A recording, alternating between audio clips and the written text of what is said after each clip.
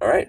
So what's up, Mattie? We're here with Mattie Montgomery from For Today, Yeah, in Gramercy, that's in New right. York, on the farewell tour. Yes. So this is kind of almost the end of the farewell tour. Yeah. Do you think this is the end for good? Because bands, it's never Oh, really... yes, I do think this is the end. Really? Yeah, man. I mean, like, I never put all my eggs in the musician basket. You know, we're not quitting now because we have to quit, and maybe in a few years people will get sentimental and we could come back. We're quitting right now just because it's the right thing to do. Time to move on with our lives and go into the next things that God has for us. Right. Yeah. So you're not ruling out like a possible one-off show or something? I mean, I wouldn't. I guess I can't guarantee anything, Never say never, but I wouldn't bet on it. Okay. That's good enough for me. All right. So this farewell tour sort of became a global event. You guys went all over the world. Now, did you learn anything this time around, like sort of taking it in as this is the last time and just seeing how different cultures and different people sort of say goodbye to a band that maybe they love or like? Yeah, well, I think the biggest thing is just how universal, this has been. It's like you have people from all over the planet really coming to these shows and saying the same things, coming to the shows for the same reason, saying the same things. And I think that's one of the cool things about the gospel is that the cross, which is at the center of the gospel, Right. is the great equalizer. That everybody, at the foot of the cross, no matter what country you grew up in or what language you speak or what kind of music even you're into, that all of us come to the cross with, with a great awareness of our own need, and we receive at the cross a great mercy to meet that need. And so, so many people from all around the world. I mean, we've been in 12 countries over 61 days over the last 3 months, and God has touched people's lives on all of these, Right. 4 different continents, on all these different and all these different nations, and it's been a really beautiful thing to see. Yeah. That's awesome. And I saw that almost everywhere you went, you sort of spent a few days prior preaching in these places. Now, what sort of response have you gotten from that? And do you find that after preaching and speaking to these people that a lot of these people come to shows that maybe wouldn't have? Well, I only did that one time. Oh, you only did just that in one Brazil. time. Yeah, and that was just the only reason the band even went to Brazil is because I was going to be down there preaching. Right.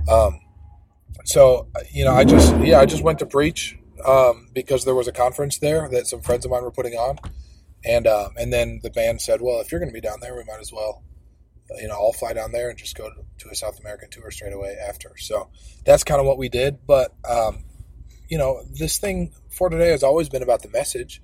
Right. And so there are many people that, maybe they kind of like the music, but they love the message.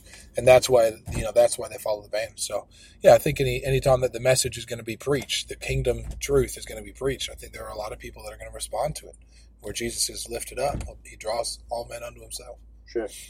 And your book, Lovely Things in Ugly Places, documents some of these ministering moments across the world.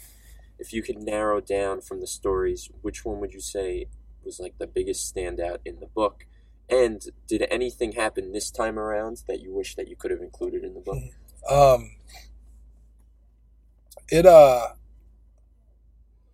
I don't know if there's one story that I think stands out. Maybe the story of Hannah, the girl who was she was addicted to drugs. She was dating a Satanist. She was an atheist. She cut off communication with all Christians, and God began to burden me to pray for her. And I didn't talk to her. I didn't preach the gospel to her. Never met her. And I just began praying and praying. And then after a few months of prayer, deep intercession for this girl, I got a report from a friend of mine that one night she was asleep in her house with her boyfriend. And I walked into her house and woke her up and packed all of her things, put her in my car, and I drove her 4 hours south and checked her into a school of ministry in Kansas City. Now, I didn't do that, but that's the story that I was told. Is her boyfriend was looking for me to try to fight me because I had stolen his girlfriend in the middle of the night and dropped her off at this ministry internship. And I love that story because it doesn't depend on my ability to preach at all. I didn't preach to this girl. Right. I didn't use some kind of money or network ability that I have. It's not, I didn't bring anything to the table in that situation. It wasn't because of how good I am or how gifted I am or anything like that. It was because I believed that God could intervene in this girl's life, even if I could not. And so yeah, I love that story because it's really not about me. I did not do it. All I did was pray for this girl, and God did it. And that's something that anybody can do. Yeah, that's crazy. So no multiple Matties. No. So what about, was there anything that happened this time around that you're like, oh man, I wish this could have happened before. I would have put it in the book.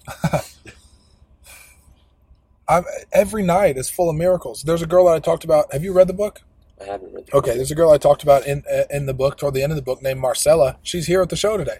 She came and she brought her mom, her mom cried when she met us because of the impact that we had on her daughter. She gave her life to Christ. This girl Marcella, she was abused for years, and she didn't believe in God because she thought, how could God ever let this happen to me? She had an encounter with Jesus and gave her life to him in the basement of this venue the last time we played here, and I put it in the book, and now she's back again. So there's I'd love to be able to update and say God is doing great things in Marcella and in her family now. So there's like a lot of so many stories that I could tell, and so many stories that I even could have included in the book that just didn't make it because I didn't really add to the narrative. So I don't know if there's one thing that I would say I wish I could have put in the book. But yeah, there's always things happening, man. That's what walking with Jesus is about. Yeah, you got to do a DLC for everyone, some downloadable content. Yeah, I should. for an update. Yeah. So as you get ready for this next venture of your life, your career, your calling, is there anything that you still need to do to prepare? And, what's this immediate plan once the tour is over? I've been traveling to preach at conferences and churches for a long time, and I love that, man. That's my heart. I love to see the local church awaken to be able to be everything that Jesus died for her to be. And so I'm going to be doing quite a bit of that. I also really just want to spend time investing in my city, man. I've lived in Mobile, Alabama for 4 or 5 years now, but I've been gone the whole time, it feels like. And so I'm excited to get home, man, and start seeing more people come to Christ there in my city, more people healed and saved and set free there in my city. So, I'm excited to go. I mean, and more than anything, I just want to spend time with my wife and kids. I love advancing the kingdom. I love partnering with local churches, being a part of what God is doing around the world. But my favorite thing in the world is to be able to, grill out and, in my backyard, have my kids jumping in the pool, my wife by my side. There's nothing better. Yeah, awesome. I really can't argue with that. So earlier this year, you told Rapzilla that you'd love to make a hardcore hip-hop mixtape. So is that any step closer? Do you have a better idea of what that will look like? Or is that still right where you left it when you mentioned that? That's still right where I left it. So, I've got some friends who are hip-hop producers and stuff. I'll bet if I drove up to Nashville and was like, yo, Derek Minor, let's make an EP together. Let's get in the lab and cook up an EP. He'd be for it. So, to be honest, it's like I don't have I would love to do it, but I don't know that I have like the ambition to make it happen. You know what I mean? If someone else is like, yo, I want to do this thing, will you help me? I'd be like, sure.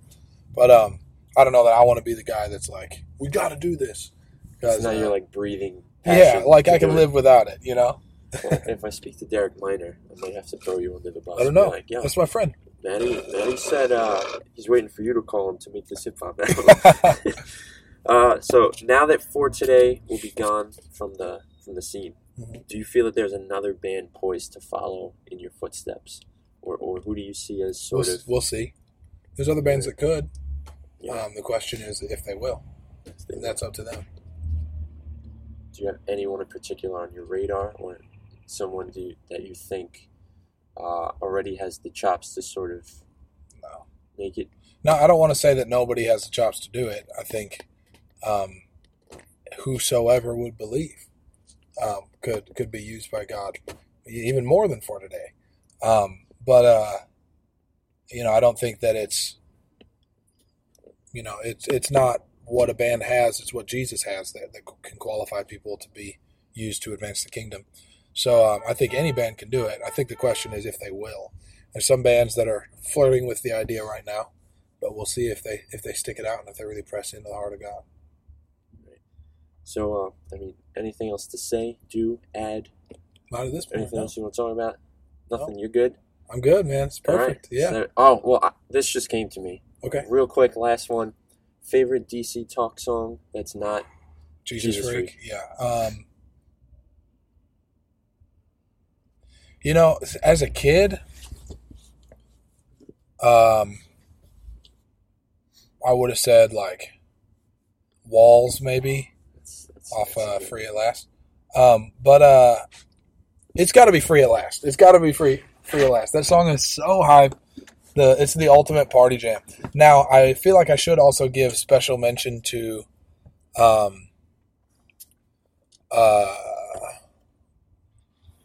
what's it called? What If I Stumble? And it's because as a kid I listened to the song and I thought it's just a slow song. I don't listen to this. Like skip forward. Let's get to one of the jammers again. But now as an adult, and specifically as someone who's in ministry and in a touring band, like I'm a young man, I'm in a touring band, and these guys are singing lyrics like, what if I stumble? What if I fall? What if I lose my step and I make fools of us all? Will the love continue when my walk becomes a crawl? I hear those lyrics and I understand that fear. As a guy that is a leader in a music scene and as a guy that's like, I'm up on stage and I'm talking about Jesus to people every night, but with that comes this incredible pressure that like, man, what if I messed up? I see so many people that are falling into sin or succumbing to temptation around them. And I think like I could do that, like I could fall into some kind of crazy sin and cheat on my wife or, steal money from the band or become an alcoholic or whatever. Like people do that. And that could be me. And I think like, with this great platform that we have comes this really huge responsibility, and it's a scary thing, and so I think that song really song means a lot to me. I don't know if I'd say it's my favorite song, but it means a lot to me. It's a really powerful song, right? And I understand where they were at when they were writing it as young men who are Christians and whose band is seeing success, because that comes with a great deal of responsibility. It's a serious thing. Yeah, it means a lot more than I love rap music. Yeah, exactly. Something like that. Yeah. All right, so that's it. That was Mattie Montgomery for today, and we're done. Awesome, bro. Justin, thank you so much, buddy. Thank you. We appreciate it, man.